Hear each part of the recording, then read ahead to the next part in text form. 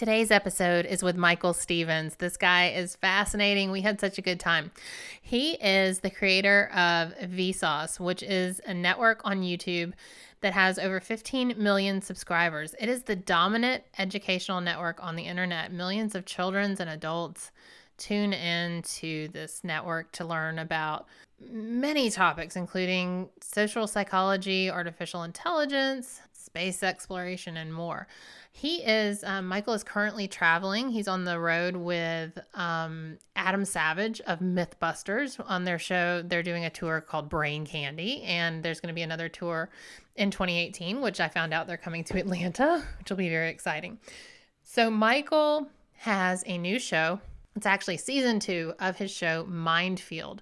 And I watched a couple episodes today, and it is just fascinating, you guys. If you are into science, you're going to love it. If you are just out to be entertained, you're going to love it. It's so incredible, some of the things that Michael and his crew are covering on Mindfield. So it's a partial binge, meaning that when this podcast airs, you guys that are subscribers are going to have access immediately to 4 episodes, and then there will be 4 more coming down the pipeline. It's on YouTube Red.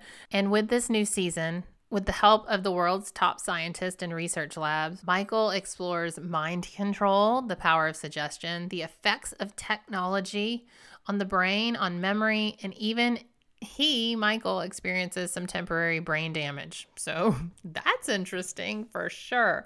So you guys, again, it's on YouTube Red, Mindfield. Check it out and enjoy this episode with Michael Stevens. Welcome to the Same 24 Hours podcast with Meredith Atwood. We all have the same 24 hours each day, and it's what we do with those hours that makes all the difference between our health, happiness, and success.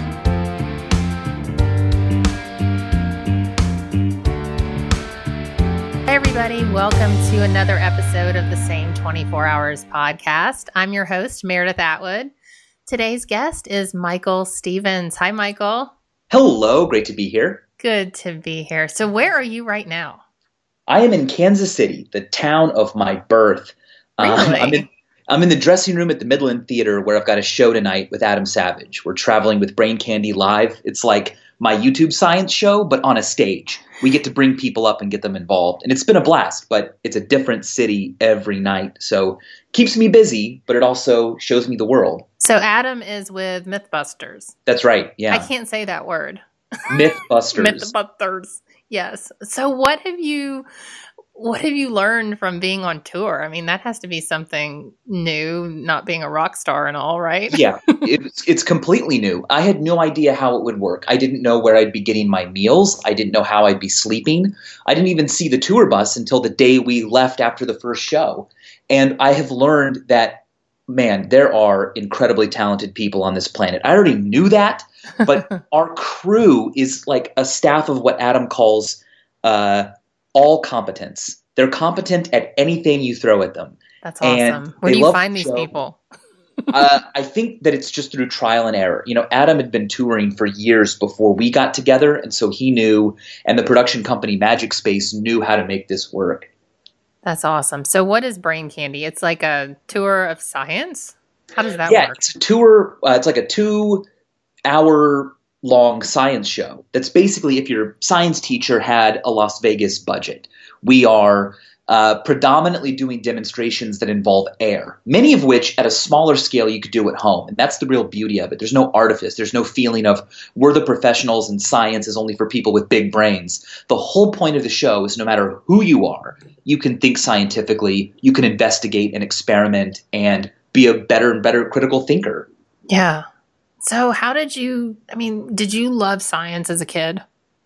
Yeah, I did. I wanted to be a physicist when I grew up, and I really looked up to scientists, but also science communicators, people like Bill Nye and Paul Zaloom, who played Beakman on Beakman's World, Mr. Wizard, all of those people. Mr. Wizard! Right? I have not thought about Mr. Wizard in 100 years. Oh, I loved Mr. Wizard. So fantastic. Yes. And you can find some clips on YouTube. It's just, there's a great history of science communication. I think, Carl Sagan and Feynman were both similar, but they even had the credentials of like, I'm actually, someone who won a Nobel Prize or, things like that. Right. So my son really loves science and my daughter doesn't. And I didn't grow up really being very sciencey, and my husband did. So what age do you think you can like look at a kid and go, okay, science, not science, science, not science? Or do you think everyone is a scientist? Yeah, everyone is. Like, Okay. If we weren't, our species wouldn't be alive and thriving today. But there is a difference between science as a way of knowing and science as a classroom topic. Okay. Because when you're in school, you're learning so that you can do well on tests. And that's very important. And it's significantly different, though, from curiosity in our day-to-day lives sometimes. And it's also very different from the sort of recreational fun that we can have when we learn. And that's the recreational learning I think of as it's just fun. It's like listening to music. You're just enjoying it and you're finding new ways to express who you are as an individual, not just kind of learning all in mass in a group in a kind of competitive setting where you're going to be compared with other students and graded. And that's just one facet of learning, but there's a much larger one. And so I really try to pull in as many people as possible to show them that science is not just for a certain kind of person.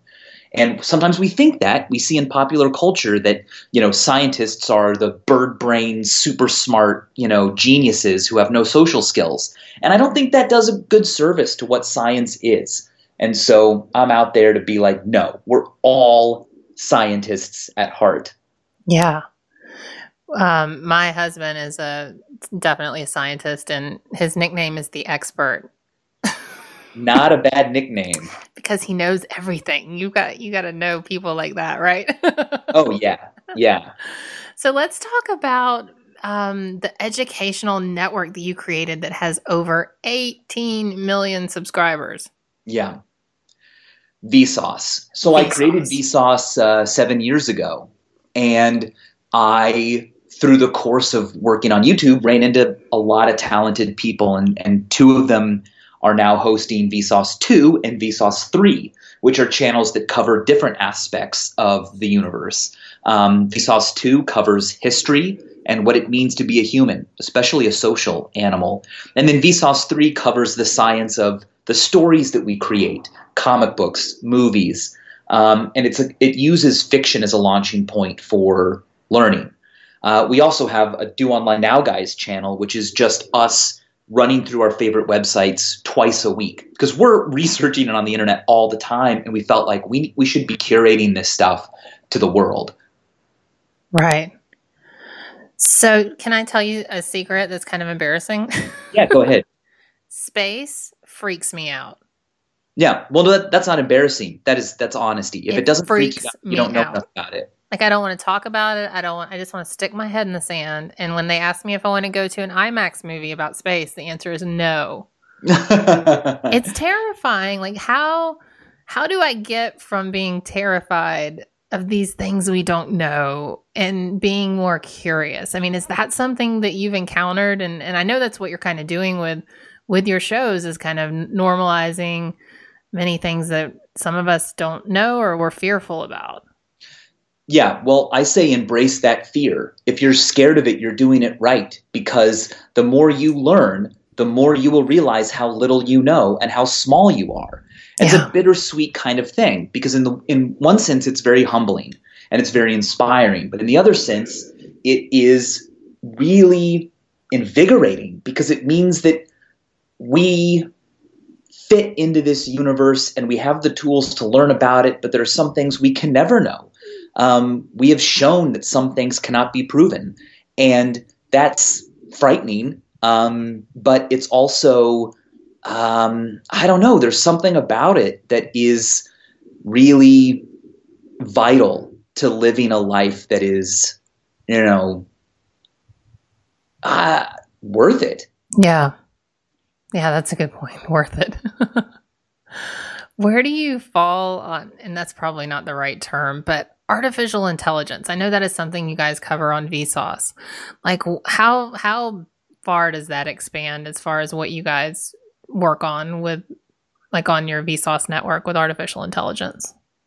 Well, I did an episode in Mindfield last year where we looked at our relationships with technology, especially as AI increases. It's more and more difficult to see a fine line or a bold line, rather, between humans and computers. And is that something that we should be nervous about? All we know is that historically, new technology has always frightened us. And I think it's healthy. And I think that the voices that are scared should be amplified and should be listened to. But it's always turned out okay. Remember that Plato himself was terrified of the written word. Right. He told us through Socrates that writing was a plague, that as soon as students learned how to write, they wouldn't use their brains. They would just write things down and they wouldn't have to remember anything anymore. But as it turned out, the written word has been fundamental to our civilization. And I think we have to, in some ways, embrace the fact that the way humans are today is fleeting. And the way humans were 1,000 years ago, 100,000 years ago, was incredibly different. And that's the way it is. But it also means we have a lot of responsibility, and we need to be concerned. But at the same time, I'm not terrified and frozen because of it. Right. Well, you mentioned Mindfield, so let's talk about that a little bit. This is your show on the YouTube Red channel. You're starting season 2, actually releases, will have released yesterday when this podcast airs. So, yep. Okay, so I told you this before we got started today, but I couldn't sleep last night. I woke up at 4:30, came downstairs and started watching season 1, watching some of your episodes. And the first one is called Isolation, and I want you to tell everyone about it, but it freaked me out, dude. Yeah. So what is the premise? I still can't believe I did that. I can't either. Yeah. I felt okay. So let's tell everyone what it is, and then I want to point out some of the things that really hit me. Okay, sure. So, our brains are constantly absorbing information, and I compare them to sponges. They are hungry. They want information. It's how we survive.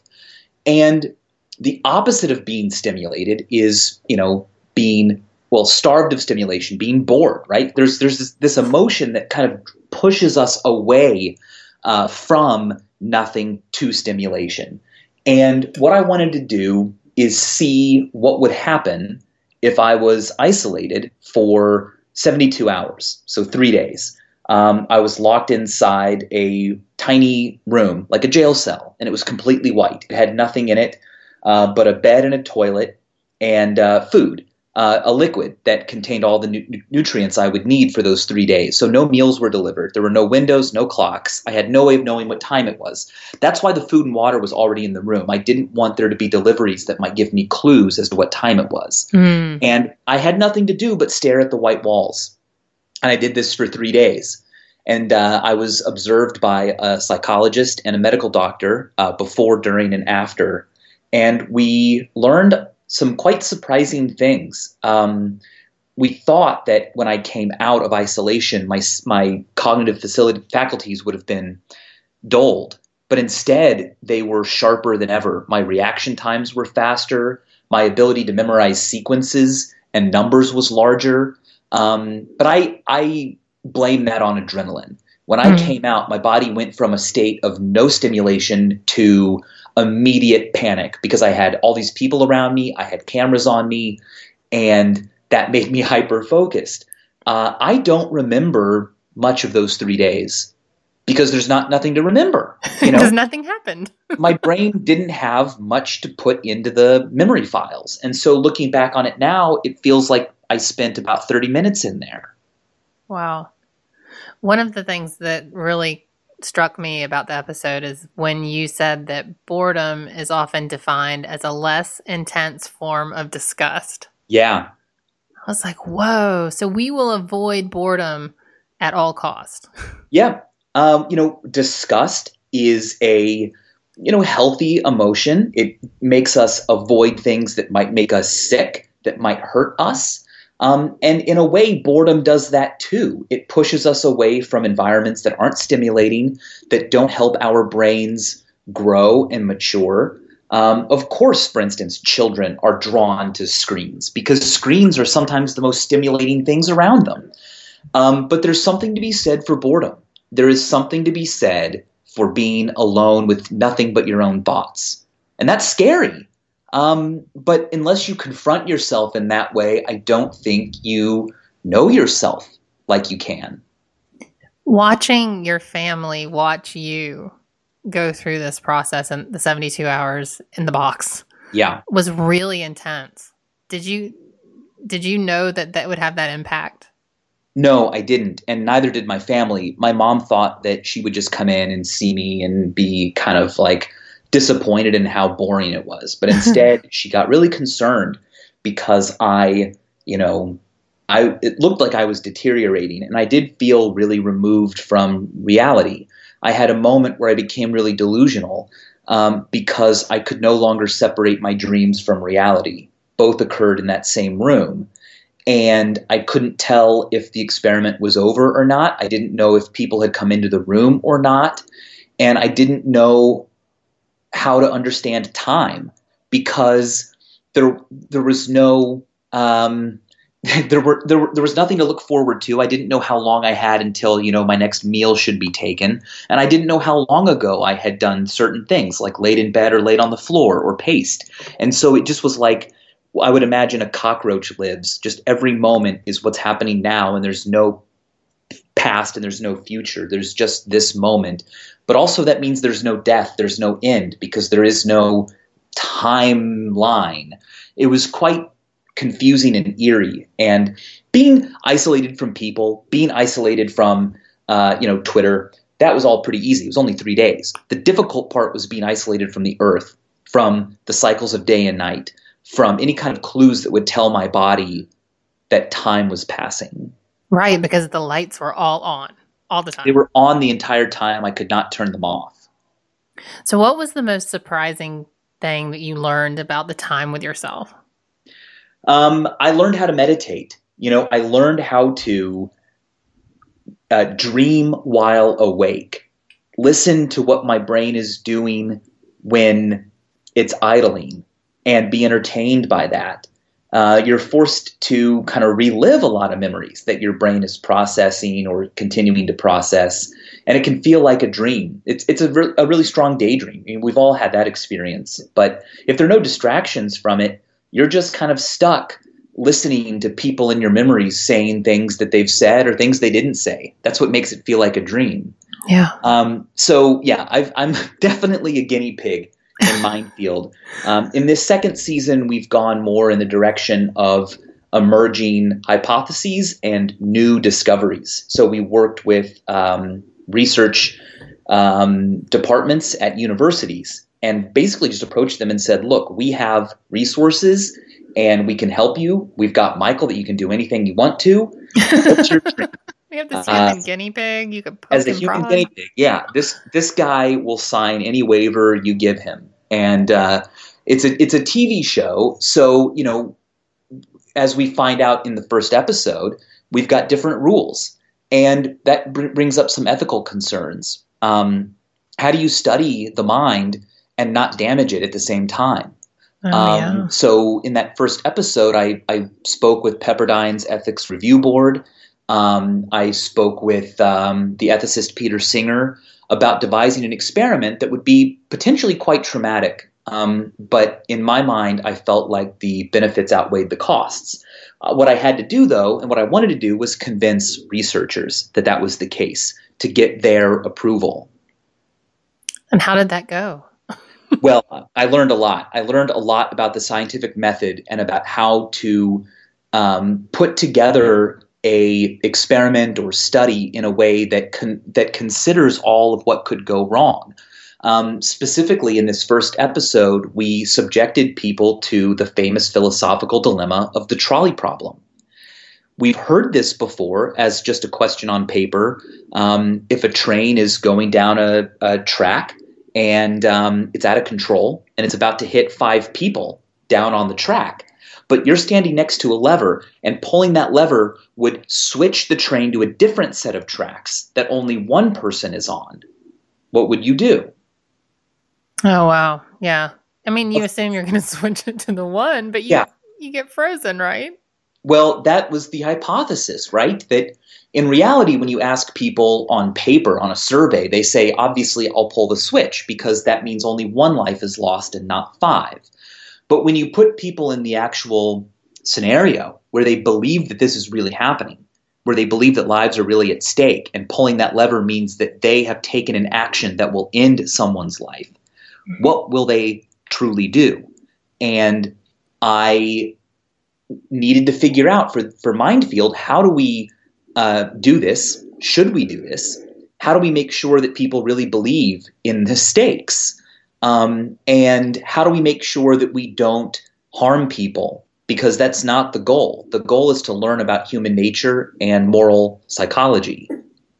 Right. So that's a lot to think about. Oh my gosh, because you're like, how do I not damage these people?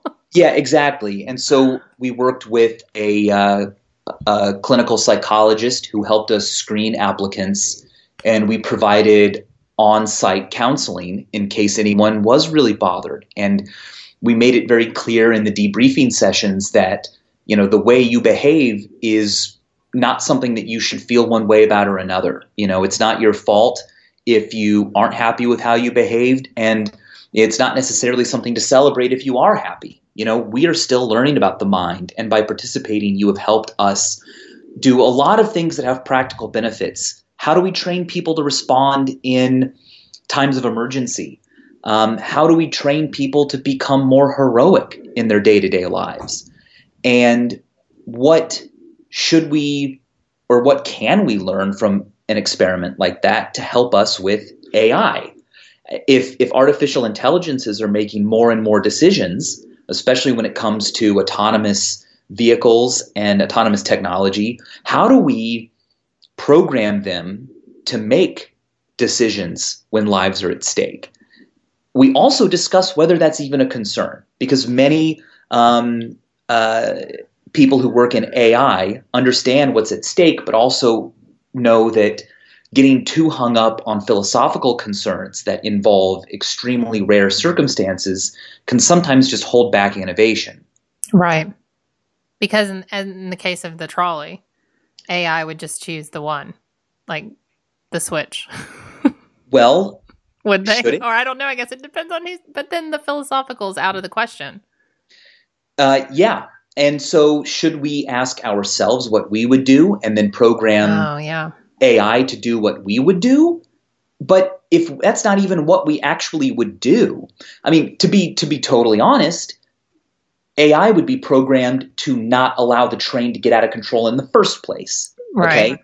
That's really what an autonomous vehicle will do. If it has to make a decision between hitting 5 people in a street or swerving onto the sidewalk to hit one, the answer that you get from the people designing these cars is that the car will simply throw on the brakes and try to turn what would be a fatality into a twisted angle, right? Mm-hmm. And I think that's really important to point out. So this episode was not about, oh my gosh, should we be scared of autonomous vehicles? Because I don't think that we should. Instead, this episode was about, why do we have an instinct to freeze when a crisis emerges?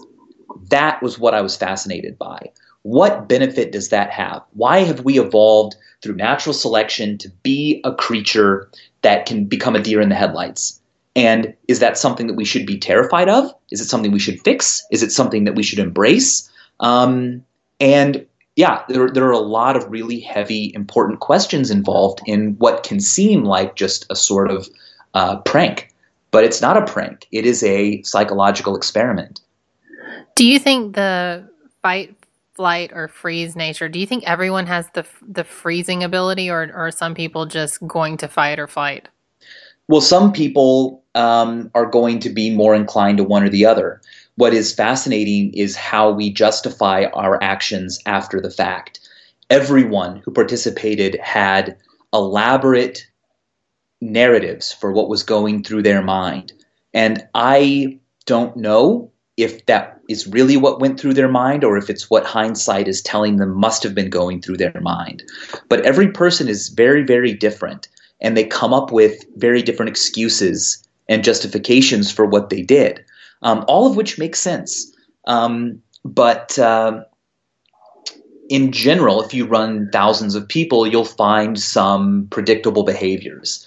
And, we discussed these in the episode. I worked with a psychiatrist who was there with me on site, and we talked about how come this person did what they did and this person did something else. And a lot of times it comes down to who you are, how you've grown up, your cultural background, what expectations you think there are on you.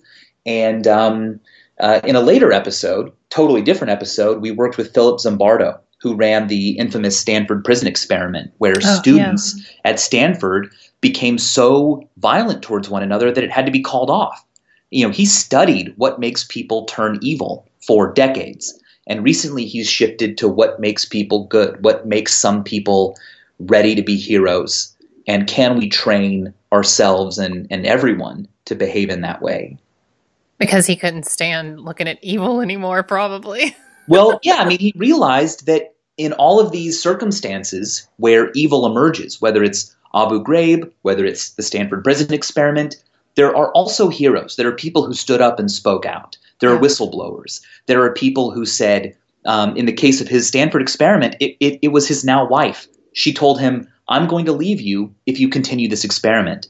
And he resisted, but then realized that he had also become part of the experiment and he needed to do the responsible thing and stop it. So what led her to do that? And that's what he's studying now. And now he's got a whole Heroic Imagination project where he trains people of all ages on how to be heroes. That's awesome. So one of the statements that I saw in one of your episodes was challenging the old adage of he who travels fastest travels alone. Yeah. So can you give me some of your thoughts on that? Yeah, well, I always believed that. I felt like other people would just slow me down, right? If a bunch of friends decide, hey, let's go get some burgers, I'm just going to go get the burgers now because I'll get them sooner. and that can make some sense. But the second half of that famous adage is that he who travels with others travels the furthest. Right. And only by working together, by taking advantage of our cooperative instincts and our social nature, can we achieve what we've achieved so far. So the 4 episodes that are now available, they're binge-worthy, man. You can watch. You got 4, and then you've got 4 more in the pipeline, correct? That's right. Yep. Okay. So out of these 8, now we don't want anyone to not watch all 8, but which one of these do you feel like impacted you the most personally? I would definitely go with our study of the placebo effect. We worked with McGill University in Montreal to study how nothing can have healing benefits. The placebo effect, we've all heard about before. You give someone a pill that's really just a sugar pill. You tell them that it will make their headache go away, and it does. Well, the placebo effect is much richer than it might seem at first. And specifically what we did is we looked at the effect of neuroenchantment. That's the name that they've given to the sort of power that neuroscience and brain scans and lab coats have on us. We were able to use a scanner that is completely deactivated. It doesn't do anything. It's literally just a prop with some speakers that play noises. We were able to use a tool like that to convince people that we could read their minds using a sleight of hand trick. And then we proceeded to use that technology to study how it could help children who have various behavioral and neurological disorders. Because in many cases, someone will reach a point where the next step in their recovery is going to come from within. It's going to come from them taking care of themselves, realizing that they don't need to spend resources on anxiety and fear and seeking help, but instead put those resources into healing themselves. We've seen this in Siberian hamsters. Okay, if they're injured or if they're sick and it's they think that it's winter time, they will heal slowly because they need to preserve resources for physical survival. It's winter. But if you trick them into thinking that it's summer, they will heal faster.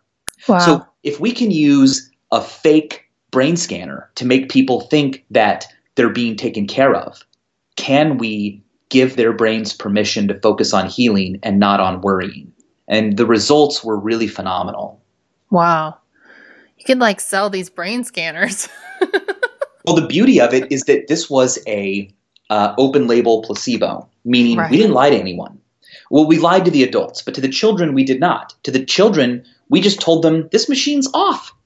We told them all this machine does is put a suggestion in your mind that you're going to get better. And because of all the computers and the scans and the fancy equipment and the lab coats, it really seemed hard to believe that nothing was going on. But at the end of the sessions, we explained that this was in you all the time. You don't need to come back here. You just needed to feel like there were people who cared about you, who were looking out for you, and that good things could happen. That's incredible. So, Michael, this podcast is called The Same 24 Hours, which is the idea that we all have the same 24 hours in our day. But it's unless you're in a white room for 2072 and then you don't know how many hours you have. But we have the same 24 hours in our day. And what we do with those 24 hours is what leads to our greater health, happiness, and success. So what is something that you do on a daily basis that you feel contributes to you living your best life? Oh, man, I don't know. I hate giving advice, but I think that's the point. You know, embracing humility is something that we all are better if we do. We don't know all the answers, and we never will. So not being afraid to admit that you're powerless in some circumstances, that you don't know all the answers, is one of the most healthy things that you can do. Embracing that ignorance, but then confronting it with curiosity. My whole career on YouTube is about, I don't know this answer. I'm going to read. I'm going to ask experts. I'm going to try to learn what I can. And that leads to a really rich experience. Awesome. Well, everyone check out Mindfield Season 2 on YouTube Red. And when is Brain Candy? You guys have a few more shows, but then you're heading to Australia, right? Yeah, we've got 6 more shows. And then in January, we're doing 5 cities in Australia. And then in the spring of next year, we're doing more than 40 shows across the U.S. and Canada. Oh, wow. Are you coming to Atlanta? We might be. I can't even memorize. You can't memorize 40 shows. Come on, Michael. BrainCandyLive.com has all of the cities listed, and you can get tickets there. But awesome. It's just been a blast. Well, very good. Thank you so much for taking time. I look forward to binge watching the shows and following you and maybe going to see you when you come to Atlanta, hopefully next year. Atlanta, Georgia, Saturday, March 10th, 2018. Oh, yep, we'll be at Fox in town Theater that weekend. Oh, at the Fox too. Wonderful. That's right. That's a good venue. Excellent. Well, thanks so much, Michael. Thank you. Really appreciate it.